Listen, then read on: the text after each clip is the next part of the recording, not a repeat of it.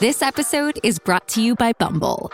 So, you want to find someone you're compatible with, specifically someone who's ready for a serious connection, totally open to having kids in the future, is a tall, rock-climbing Libra, and loves rom-coms with vegan pizzas on Tuesdays just as much as you do. Bumble knows that you know exactly what's right for you. So whatever it is you're looking for, Bumble's features can help you find it.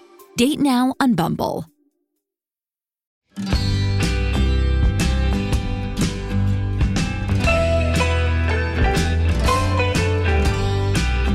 You're listening to Mind Over Money, a brand new financial wellbeing podcast. I'll be your host, Gemma Sherlock. You may know me from the mental health podcast, No Really, I'm Fine. Well, I'm back, but for something slightly different. We've teamed up with our friends at NatWest to explore how our finances can have a huge impact on our mental health. Money may seem like the number one concern, but our minds should be a priority. Remember, mind over money.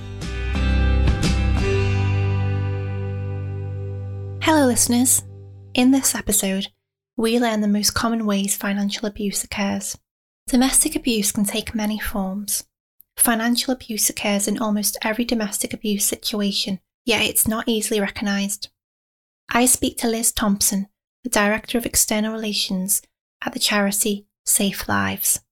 Safe Lives is dedicated to ending domestic abuse. They work with banks to help those in need, and we hear how their participation with NatWest has been helping victims during the pandemic.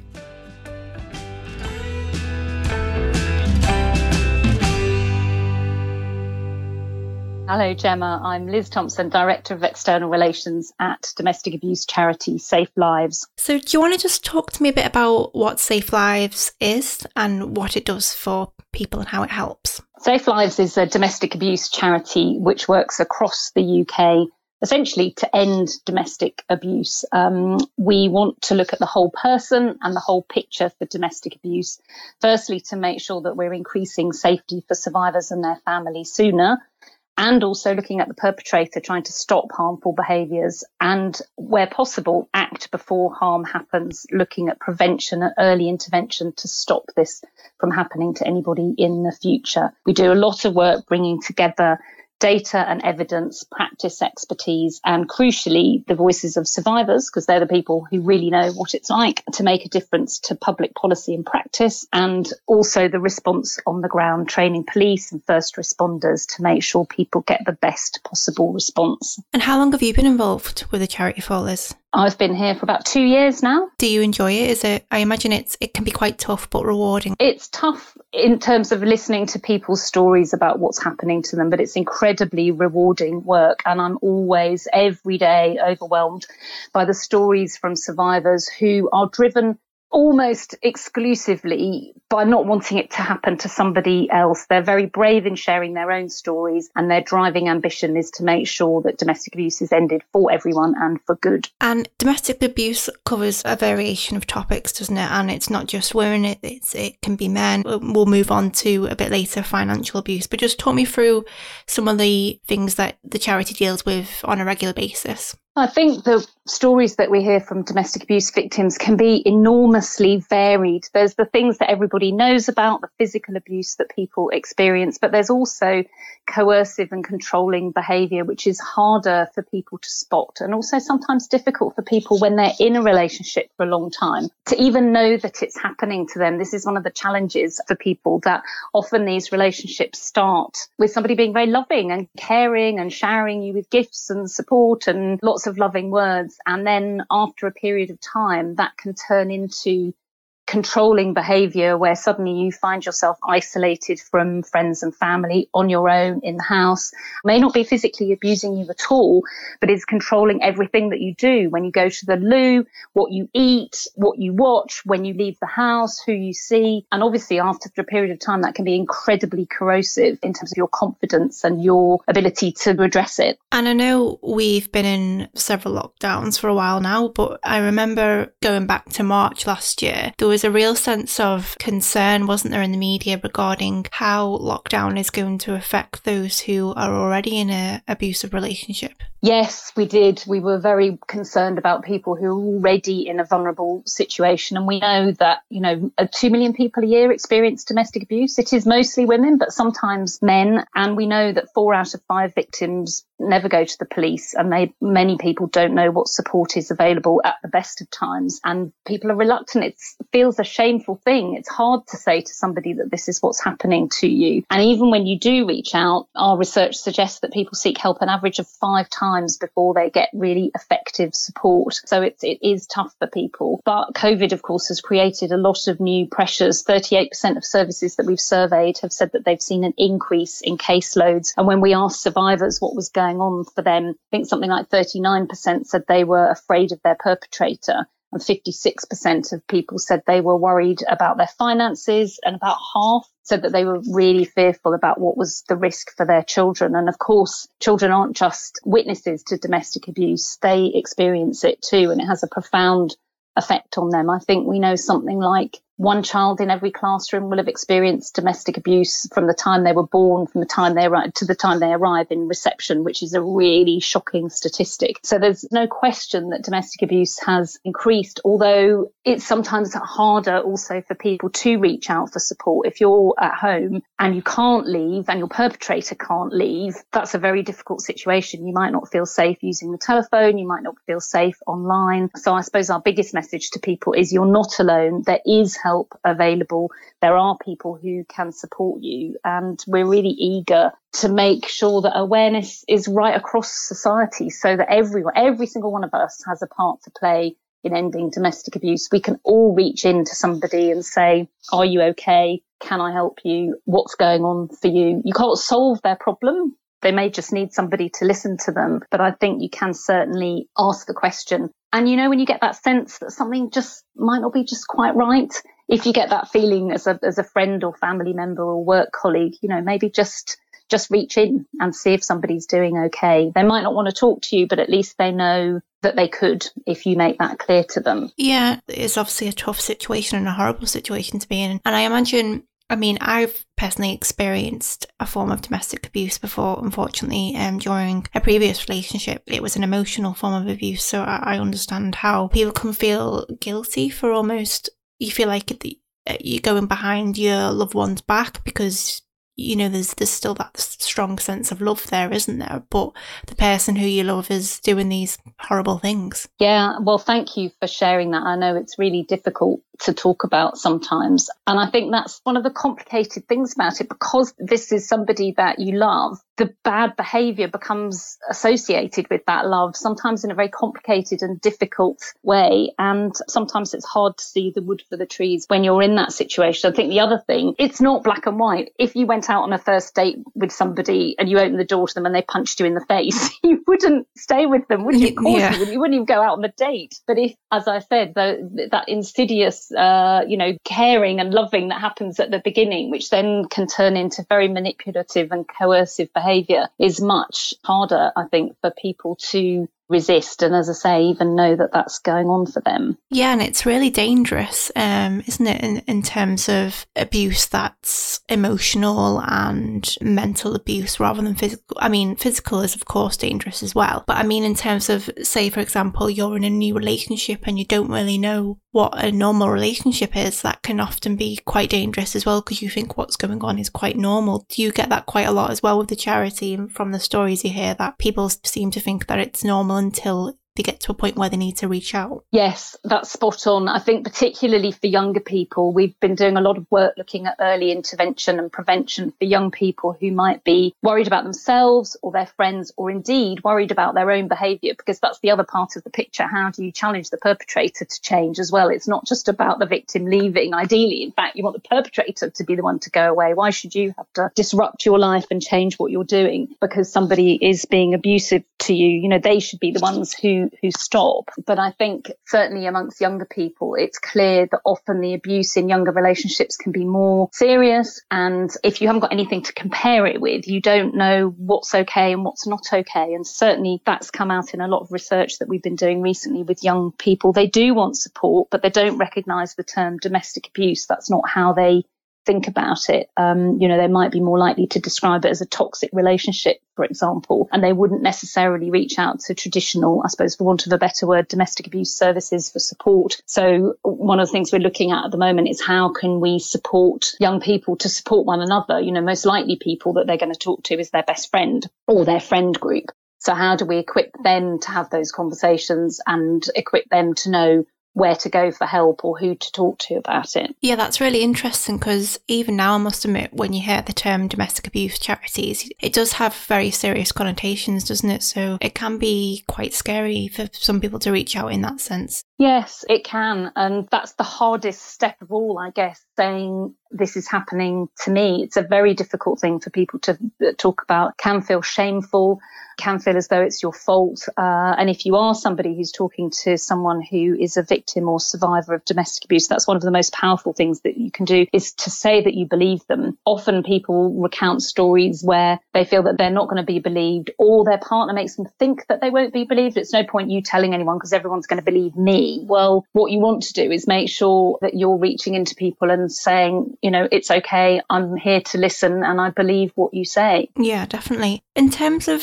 financial abuse, though, we've been speaking to the teams at NatWest about some of the stories that they've heard in terms of what can be deemed as someone who's abusing you financially. Have Safe Lives come across any of those situations? Yes, it's very common, sadly. We were talking earlier about emotional abuse, and we know that that's typical in about 90% of cases of domestic abuse, and financial abuse is almost as common. It's very much a feature, whether your money's being controlled, whether loans are being taken out in your name, if you've got a house, if your house is being remortgaged without your knowledge, and even just controlling your actions in the smallest of ways, what you're spending your money on, how you're spending your money. That is sadly very common. So what do you say to people that who are in these sorts of situations? I think the first thing to say, in terms of if you are a victim or a survivor of domestic abuse, if you're in danger, ring 999. That's the first and most important thing. The police are there to help and they will respond to emergency calls. The second thing to say is if you want to talk to somebody, you can also reach out to the National Domestic Abuse Helpline, and the English number for that is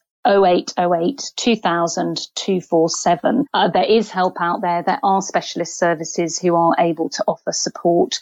And of course, you can go online. Organisations like Surviving Economic Abuse, who we've partnered with, have got lots of resources on their website. Safe Lives has got a lot of resources on our own website about sources of support and things that you can do to plan for your safety and also to deal with some of these financial issues, particularly surviving economic abuse. They've got a lot of information about that. And we worked with NatWest earlier this year with surviving economic abuse to look at the 5 signs of economic abuse so people can either identify for themselves or somebody might be at risk. So, for instance, restricted spending, people asking to borrow money and not really saying why they need the money, problems with joint finances, noticing perhaps that a partner has taken charge of your joint finances, asking permission to buy things, or odd changes in working habits, somebody leaving a job without explaining why, with lots of excuses to avoid socialising or taking part in things. So I think, keeping an eye out for people and also thinking about your own situation, typical, or does this not feel okay? So obviously the pandemic and lockdown has been a huge change to everyone's lives. How do you think it's affected those who were already in a, unfortunately, domestic abusive relationship? And do you think it's perhaps exacerbated, or people have been abused more because of lockdown? Yeah, I think that is the case in some situations. It's perhaps harder for people to leave. It's harder for them to reach out to seek help. We know that from our survivor survey, something like 61% of people that we talked to hadn't reached out for help. And the kinds of things that they said to us were, for example, I'm not believed. He's extremely manipulating and he seems to turn everyone against me. My partner's temper has increased in lockdown and I'm currently the only thing he can take it out on. And I think those kinds of stories from people about how it's like a pressure cooker, isn't it? You know, neither of you can leave the house. The kids may be home because of lockdown, schools being shut. You haven't got anywhere to go. You've probably got financial worries. All of those things build up and you're very vulnerable in that situation. You know, tragically, something like 2 women a week are killed by their partner. And it looks as though the statistics over the last 6 months suggest that that's increased a bit, which is, you know, the very worst thing, of course, that could happen to anybody in an abusive situation. But as I said at the beginning, something like 38% of services are reporting an increase in demand. So it's very hard to see what's going on behind closed doors. But the fact that those referrals are happening, that people are coming forward to services, suggests that there is an increase. And I think everyone, whatever your circumstances, has found COVID really challenging. But if you're at home and the one place where you should feel safe isn't safe, that can be terrifying. And have the charity received more calls during the pandemic? We've done a lot of work with services. We don't work directly with victims ourselves, other than the survivors who work with us on campaigning issues and so on. We work directly with a lot of frontline services, and they've definitely reported an increase in calls and engagement from people. And of course, they're finding it challenging to respond because, like everybody else, they've got the same issues about not being able to be in an office. They can't see people face to face.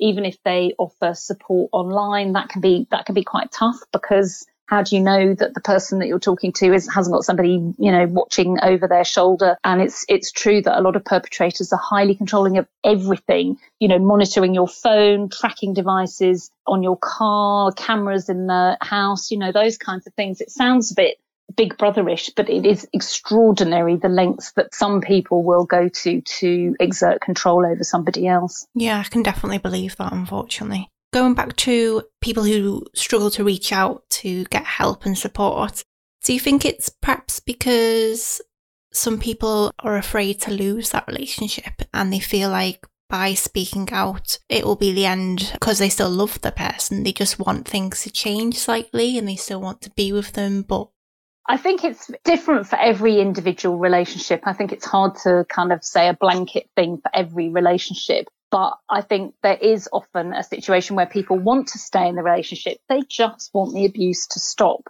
They love this person, they want to be with them, and they want the abuse to stop. They don't want to be in that situation. I think there are other situations where people are literally terrified and they don't reach out because they are very frightened about what might happen to them. And there's a horrifying statistic that you're more likely to be killed in the 6 months after you leave an abusive relationship than the time that you're in it, for situations that are very, very high risk to the victim of serious harm or murder, which is pretty shocking, really. So I think the person who's best placed to judge their situation is the survivor. You know yourself what the situation is that you're in and whether you think that it's safe to leave or to reach out for help. And that will be different for different situations. For some people, they just want it to stop and they need to work together with services and their partner to find a way forward for them and their kids. For other people, they need to not be with that person. Every situation is different, I guess. If someone's listening right now, Liz, who finds themselves in this situation and they're scared to speak out and they don't know what to do, what advice would you give them? For anybody who's frightened right now and is at real risk of harm, ring 999 and talk to the police. They are there to help. You're not alone and they will reach in to support you. If your situation isn't immediately urgent or immediately at a crisis, there is help available and you can get referrals to local services via the National Domestic Abuse Helpline, the English number for which is 0808 2000 247. And they will answer your call and they will give you some initial support and advice and also point you in the direction of local specialist services. There are brilliant services all over the country with independent domestic violence advisors who will help people who are at very high risk of harm, and lots of services who will want to support you, whether that's through your immediate situation or longer term in terms of recovery. And as I say, many of the survivors we work with have passionately led campaigns to end domestic abuse or to make changes in the way that we deal with domestic abuse, motivated by not wanting it to happen to somebody else. So I know Safe Lives have also been working with NatWest, who we've partnered with for Mind Over Money. So do you want to talk me through that partnership and how it works? Because I know people who are sometimes in financial abusive relationships and situations where they're struggling financially, they'll go to the bank sometimes as well. Where do you guys come in and how does that partnership work? So we've been really pleased to work with NatWest in partnership for the last, I suppose, probably 18 months or so. They first came to us because they wanted our support to work with their customer protection teams to spot the signs of economic abuse and look at their policies and procedures to make sure that they were doing things as effectively as possible in terms of identifying where this abuse is happening, because often it can be joint accounts and things like that where there are problems. So they worked with us to train their customer protection teams. We worked with them on the 5 Signs of Economic Abuse campaign with the charity Surviving Economic Abuse. And then as our partnership grew, we realised that there were lots of ways that we could work together in terms of lobbying government for changes in the law, lobbying other banks and organisations to get them to think about economic abuse and make sure that their own practices and procedures are really there to spot what's going on and to help customers. And I'm really pleased to say that the work that we've done so far has resulted in something like a 7-fold increase in customers being helped with economic abuse issues, which is fantastic. And then last summer, in response to the pandemic, NatWest were really clearly committed to this issue. And we worked together with them to make sure there were resources available for people who might be worried at this time. And also, amazingly, they made a £1 million donation to Safe Lives to support survivors of abuse over the next 3 years. They took their lesson from an Australian bank who'd set up a similar scheme, which offers small-scale grants for emergencies, for getting safe, and for building resilience, essentially, to recover, supporting people to live the lives that they want after the abuse has happened. And we're just starting to work on that fund at the moment, piloting grant schemes with frontline services. We're working with about 9 at the moment across the UK, handing out money directly to survivors to support them with immediate needs. It's a really great scheme, and organisations that we've worked with have been really excited at something that's so simple and easy to use. So they've got the money ready to disperse immediately to victims. There's not a long, complicated grants process. It's very light touch. And the kinds of things that we've been able to support have included something like £500 towards the cost of a car to get somebody back into employment after she'd left an abusive relationship, a couple of £100 to pay moving costs to help somebody move to nearer their family where they could get more support, and even simple things, £50 to pay for a taxi to take a family from an abusive situation to a refuge. And it is extraordinary what a difference small amounts of money make to people. You know, many of us could probably spend 50 quid, you know, with the family on a curry for a takeaway. That could be a life and death changing amount of money for somebody in an abusive situation. So the services that we're working with feel that this is a really powerful and immediate way of making a difference to somebody. We've got to be careful about how much we promote the scheme at the moment. It's really exciting that we're piloting it, but we know that the demand out there is enormous. So we've got to take baby steps in developing it to make sure that that money's going to people who need it most, and also that we're not able to support every single person who needs £200 for something, because that would be a lot of people. But we're really excited to be able to make a difference, and NatWest has made that possible. I think it's back to what I was saying at the beginning about everyone has a part to play in ending domestic abuse, whether that's charities responding on the front line, whether it's police forces or social services, but also civil society, you know, corporate organisations, banks, pharmacies, shops. Everybody can play a part in spotting the signs and reaching out to somebody to say, are you okay? Can I help? It's really, really important. So it's great to see NatWest thinking about this and trying to encourage other financial institutions to do the same thing. That's great. And hopefully when it all gets rolling officially, it will encourage more people to not be afraid to call for support. So It's a great thing. I think that's right. And I think from the pandemic, the most positive thing, I suppose, that I can say is, although there's no question that there's an increase in people experiencing domestic abuse, we have seen that, but there's also an enormous increase in awareness. I think far more people now are aware that domestic abuse is a real issue for hundreds of thousands of people across the country, and recognizing that it could happen to anybody. It could be anyone in any situation who could experience this, old or young, rich or poor, whoever you are, whatever your situation, you could be in an abusive relationship. And I think the general public awareness that this is a real issue has been a very welcome thing and will help drive real change in the future, I think. I think that's a good place to end, Liz. Do you? Yeah, great. Well, it's been really good to talk to you, Gemma, and thank you for sharing your own experiences. I know that's, as I say, a hard thing to talk about. Oh, no, thank you. And just to let you know, I'm in a happy relationship now with my partner. Good. So. Well, okay, Liz, thank you so much. It's been lovely speaking to you. Thanks very much for talking to me, and speak again. That was Liz Thompson from Safe Lives. Now here's Kim Chambers, who heads up the customer protection team at NatWest. She says your bank account is one of the easiest ways to control somebody. Let's find out what you can do to stop it.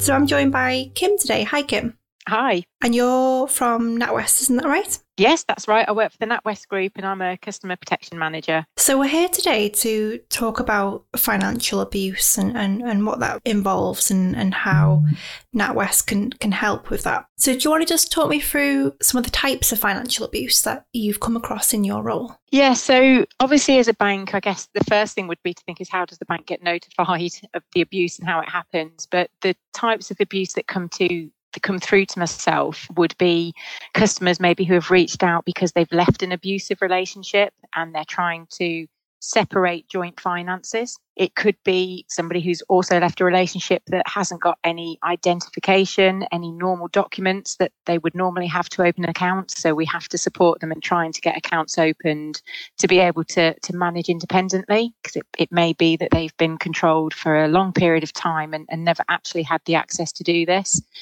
We get a lot of the financial abuse cases, sadly, are very much linked to domestic abuse, and they often come hand in hand, but not always. Economic abuse, as it's the broader term is known, is very sadly common and affects an awful lot of people. So the referrals are all different, but the underlying fact is that the customer has reached out to let us know that in some form or another they have been affected by it, and it can sort of show itself in many different ways. So it sounds like, unfortunately, mainly it's to do with sort of relationship breakdown and on that domestic side of things. Yeah, so my specific role is definitely financial abuse in intimate relationships. So it would be between partners whereby they may have been together for a long time, some potentially 20, 30 years, and not been able to escape that.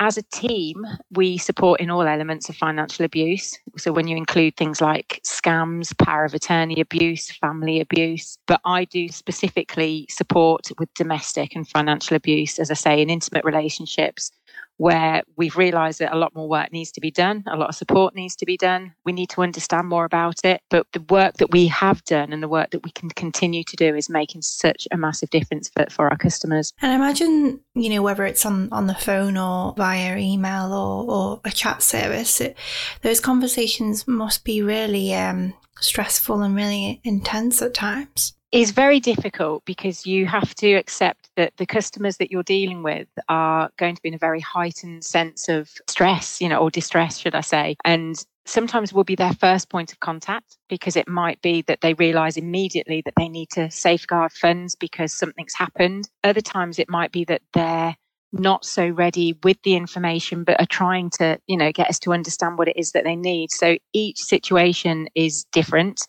The underlying things may be the same, but it affects everybody in different ways. And what might be the big problem for one person, if you can imagine having years of being controlled over what you do, how you spend your money, how you document how you spend your money, for the moment that survivor is able to actually disclose that this has been happening, that's everything to them. They need to move on from this. So the smallest thing can make such a big difference. It does get distressing because you do not only support from the financial side of things, but we're there to signpost to the relevant support networks that are external to make sure that they're getting help in all of the ways, not just financially, but if there's a physical concern, not all survivors are going to want to involve the police because there's sometimes risk there, or they feel that there's going to be risk there. So you have to understand everything on a case-by-case basis to make sure what you're saying is going to support them in the best way, the quickest way, and most importantly, the right way to help them take each step as they can. And it does get distressing, there's no question, because when you listen to the stories of what they've had to go through to the point that they've now been able to actually start talking about it, it's quite a difficult place to be, but that's what we're here for, to try and understand that and help them in the best way we possibly can. It's interesting when you mentioned before that for many people, NatWest or any sort of bank would be their first point of call, wouldn't it? So I imagine you guys are linked up with various charities to sort of help you to sort of pass them on to other services as well. Yes, absolutely. So on our online pages, so on the NatWest pages, there is a whole area dedicated to the support that you can get with financial abuse. That signposts all the relevant charities, the big charities that they can talk to, the other areas of help that they can get. I have a lot of referrals that will come through from support workers themselves on behalf of customers, on behalf of survivors. So if you can imagine some of the worst cases, as I must stress, each case is as bad as it can be for that individual. And that's the most important thing to understand. And you have to deal with those accordingly. But when we have had situations where survivors have been moved to safe houses or refuges, we deal directly with the support workers as well to help, whether it's getting accounts opened or split accounts. And we can liaise between all three of us if that's what it is. And that does help as well. So we do an awful lot of work with external parties to make sure, once again, that everything is done properly for that customer. Yeah, I mean, I imagine, for example, in perhaps abusive relationships, people probably do use banks for their sort of manipulation, don't they, or their control over someone. It's one of the easiest ways to control somebody, isn't it? Because if you think your bank account is something that we all depend on, you know, we take it for granted that we can pop to the shop and use our card, or we can go and get a coffee, we can go and buy some clothes, we can go out for lunch with our friends. When you are living in an abusive, controlling relationship, it can sort of display itself in a number of ways. It could be that actually you can do that, but when you get home, you have to show what you've done. So you're showing your receipts, and therefore that causes a knock-on effect because you've had to confirm that you've been out and you've done this. It could be that they don't even have access to their own accounts. It could be that they're just given pocket money to manage. And whilst they might be a joint account holder on a joint account, there are numerous cases I see where that survivor has not been able to log on themselves onto online banking and see what their bank statement is. They've got no access to their income that goes into it. They couldn't see what the other party's spending on it, and actually down to the point that they don't even know how their bills are paid. So the control is in so many ways, and it can happen in different ways as well. It can be a gradual thing. It can happen over time. It can be a switch during a relationship. Something could trigger it. But the bank account is the one thing that we all need to have access to funds to survive, to have our general day-to-day lives to be able to run. We need to be able to have access to this. And when you're relying on somebody to give you pocket money to go out and you're having to explain what you need to spend that on and justify what you're spending that on, that doesn't work. And it's got to be what both parties want in a relationship. It might be a normal situation for myself. Let's say that I run the bills because I work for the bank. I know with the bills and I try and keep an eye on those, and my husband doesn't. But if it was, like that and my husband wanted to and I wasn't letting him, then that would be wrong, and that would be controlling behavior because I'm not allowing him to see it. So it's very different. And as you say, the impact from a bank's point of view, from a financial point of view, is huge, to the point that equally, if they're not even allowed to have their own accounts, I've had plenty of situations where customers have left abusive relationships, both financial and physically abusive, and they've never had their own bank account, or they did, 20 years ago, and then that was closed and they've never managed on their own. So it is quite a big thing that we see, unfortunately. I know we've briefly touched upon this, but what are some of the ways then that NatWest can support these people, and what is the process? So the process within our online pages, so on natwest.com, we have a form where customers can actually complete themselves and tell us when is a good time to contact them. So it's not asking them for a lot of information. It's asking for a name, an address, and a safe time or safe way to contact. And then those forms come through to myself, and I will make contact with them at the specified time that they want. So that can help when they're not actually reaching out to the bank by normal channels, because it might be that that's not a safe way to do so they can't make those phone calls. But it could be that they can send this form through to us saying, please can you contact me on this email address, it's my work email address, or this telephone number, because it's a safe time for you to talk to me on Tuesday between 1 and 2. That's an extremely, if it's the right word, that's an extremely popular way for customers to contact us when they're not visiting the branches. And certainly with the last 12 months as they've been, you can imagine there's been an increase in those. So that page on our website is vital. It offers all of the information, but most importantly, it gets you a way in to myself and to my team where we can support our branch colleagues where there are, and we do get an awful lot that do go into a branch and disclose maybe a little bit about their situation, or they'll say something that our branch colleagues are trained to understand that might be indicating that there's a problem. So they will get referred into our team as well, into me specifically, so that then I can pick up and make the contact. And that would be the same across our online channels and our telephony channels as well. So the referrals are made specifically with enough information for me to then know when is a good time to contact and then be able to take further support measures for them. When you mentioned that staff are trained to recognise, perhaps if they're not saying too much, is it certain phrases or just the way someone's behaving? It would be, if you imagine if somebody comes in, I guess, so yes, I mean that my team specifically, we've undergone training from Safe Lives and Surviving Economic Abuse, and we've obviously rolled that out to other colleagues on the signs to spot. And if you imagine somebody going into a branch or making a telephone call to the bank where they might say, I need to change my address, but I don't want the other party to know. They might not say, because I'm in an abusive situation, or I need to order a card, but I need that card to go to the branch, not to my home address. I need to stop my online banking. It's all about those questions that for most of us, we wouldn't think about adding that extra sentence in, I want the card to go to branch. So it's, why does that card need to go to branch? And it's being able to open up a conversation without putting that customer in a difficult situation. So what you find is a lot of the customers that we support, that I support, they're experts in their own situation. So they know their situation, and they're now, more often than not, we're supporting at the time that they've already left that situation, that abusive relationship, or that they are about to do it. So it's something that we can then manage through. And it's thinking about if they have disclosed to us. So we will get many situations where a customer is upfront and says, this is my situation, I need to do this. That would automatically get referred to our team. That's, obviously what we're trying to do is make sure that they get referred into myself so that we can then have that conversation with the customer if we've not had that initial conversation, and understand exactly what they're going through, understand exactly what the consequences will be for what they're asking us to do. Because there will be some circumstances where they might want us to do something, but we realise that could cause an adverse effect. Somebody saying that I'm looking to leave an abusive situation, or I'm looking to leave my husband on this day because this has happened and I need the account to stop. For instance, if that account was stopped prior to them being safe, then it would trigger to the remaining party that something is going on, and that would put them in a very high risk situation. So we need to manage it through. It comes through by many different ways, and then it's up to myself to understand completely, because every single time is different, and it's understanding completely what the impact on that survivor is. And how long have you been doing this for then, Kim? So I've worked in the specialist team now for 5.5 years.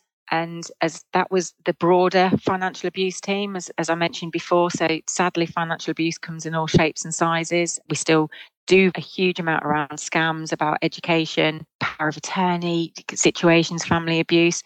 The domestic abuse, we've always done that, but it became more of a specialist role about 15, 16 months ago, when it was very evident that banks and building societies had to do more to support survivors and help them through this, because as we've mentioned several times, or I've mentioned several times, the banking is a necessity of life. It's a necessity for independence and managing. So it's become very much something that we need to keep learning on. When we really started understanding more around what needed to be done, and when I look at how the role has evolved over the last 15 months, it's quite incredible what survivors go through, and the small things that we've learned that we can support with, and we have come on a great deal from that, down to even helping customers be removed from joint accounts when normally it's both parties need to be in a branch and both parties need to sign a form. It's not going to be possible in these situations. So it's understanding what we can do around that to help. And that's where this has really definitely grown and will continue to grow.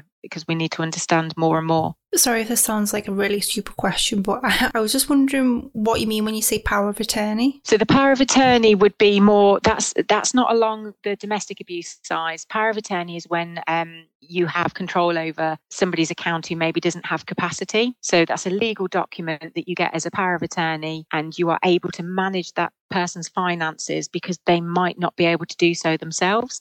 It might be just in case a time comes in their life that they're not able to do it themselves, through heart attack, stroke, accident, illness. Normally you see the power of attorneys will come onto accounts when a customer's maybe a bit older and you're helping them manage their money. But power of attorney abuse would be where they abuse their rights as an attorney, because when they're actually looking after somebody's money, everything they do would be in the best interest of the person they're supporting. And sadly, like anything else with financial abuse, you will always get situations where somebody takes advantage of that. They'll have a legal document to confirm they're able to make financial decisions on behalf of that person, but they're not using their money to the reasons that they should be. So another form of abuse, really. I imagine, Kim, it's quite a rewarding job, though, for yourself. Hugely, yeah. It is hugely rewarding, especially when I can continue that contact and know that we've made such a difference in their lives and they are able to move on. I've got some cases whereby customers were moved into safe houses, partners weren't able to know where they were, and they've been waiting to be rehoused, relocated, bank accounts set up. And when you can actually see from that very initial contact to sometimes several weeks, sometimes several months later, they're now managing and got their own control again, working again if they weren't working, or bringing up the children on their own, but they're actually moved away. So yeah, the reward is great in as much as you do feel like you're making a difference, and that's the purpose of it. I'm very passionate about that. I want to make a difference. I want to help. And as I said, that there's always going to be more that we need to do, and there's ongoing work, because we need to listen to the survivors and understand what hurdles they've come up against during either being in that relationship or trying to leave that relationship, because every customer story will be different. And I don't know about you, Kim, but for example, in my job as a journalist, when you're doing these sorts of stories, it can be hard sometimes to switch off when you finish work, because, we're only human and we do think about these people. Is it the same for you? It is, absolutely. There will always be some certain situations that sit with you for a long time. Keeping in touch with them helps that, because you can manage it through. I'm very fortunate to work in an amazing team with an amazing line manager who's very aware of the work that we all do and the challenges that we all face because of the effects on our customers that, each thing has, whether that's with the domestic abuse or financial abuse, scams. If somebody loses money to a romance scam, the effect on those customers is huge. It's life-changing. So we are very fortunate that we're a very close team. We talk to each other, and as I say, a fantastic line manager that supports us in all the ways that can possibly be done. So our well-being, we've learned to be resilient, I guess. You've got to be resilient to be able to deal with this, as there are so many jobs out there where you have to be resilient. You learn to do that so that you can have the best impact on what you're doing, if that sort of makes sense. It's just to be able to do what you can do in the best way you possibly can. But we are human, or I'm certainly human, and I do need to take time out every now and then to just say, wow, that's pretty awful. I'm just going to take myself away from this, go for a walk with the dog, clear my head, and then, right, now what can I do to help and be proactive here to make sure I do the right thing? Yeah, it's been really interesting, and there's so many sides of financial abuse that I wasn't aware of. I've learned today, for example, a power of attorney. I have heard that phrase before, but I've never really looked into it, I suppose, because it's never really affected me. And power of attorney is a great thing. The idea is you're there to help somebody. You're there to help somebody manage their money when they're not able to anymore. That's what it is. It's a legal document that you are put in place to do it. And when somebody gives you the right to do that. So yeah, when that's abused, when maybe that person's lost capacity, it's quite horrendous. Yeah, exactly. And it's just interesting how many different avenues, with finances can affect mental health, really. So yeah, it's nice to know that you and the team are out there helping people through it. Yeah, definitely. And it's definitely a job I feel very proud to do, and hope that we can continue to improve and make a difference to more and more people. And just before we go, do you have a number to hand or anything like that people can phone to get in touch with the team? Or they don't phone us directly. So the way to do it would be always phone the bank or go into a branch. So the main telephone number, which was always on the back of customers' cards, that you would phone, and then we would get the referrals in. The reason we do that is because we've got to make sure that I'm there to support the customers and be able to prioritise, how that support is given. It's very difficult if I was taking ongoing phone calls without knowing any background of a case. So that's the best way to do it. But the other brilliant way is the online form on the NatWest website on the financial abuse pages, because that will automatically come through to myself and my team, and then we can pick up. And when I'm supporting customers, they have my direct contact. I think I've got to be clear with that. Once they've spoken to me, they will have my direct contact and not have to explain their story over and over again. But ultimately, it is a huge area. There's an awful lot of customers that need support with this, but we just need to make sure that we're there to support the customers as we can in the best priority way that we can do that. I think that's a lovely way to end. Do you, Kim? Yeah, I do. Thank you very much.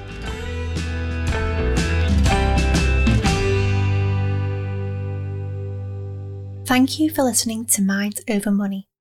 If you would like more information on ways you can help your financial well-being, then reach out to your bank. If you are struggling financially, then your bank should be your first point of call. They are there to help.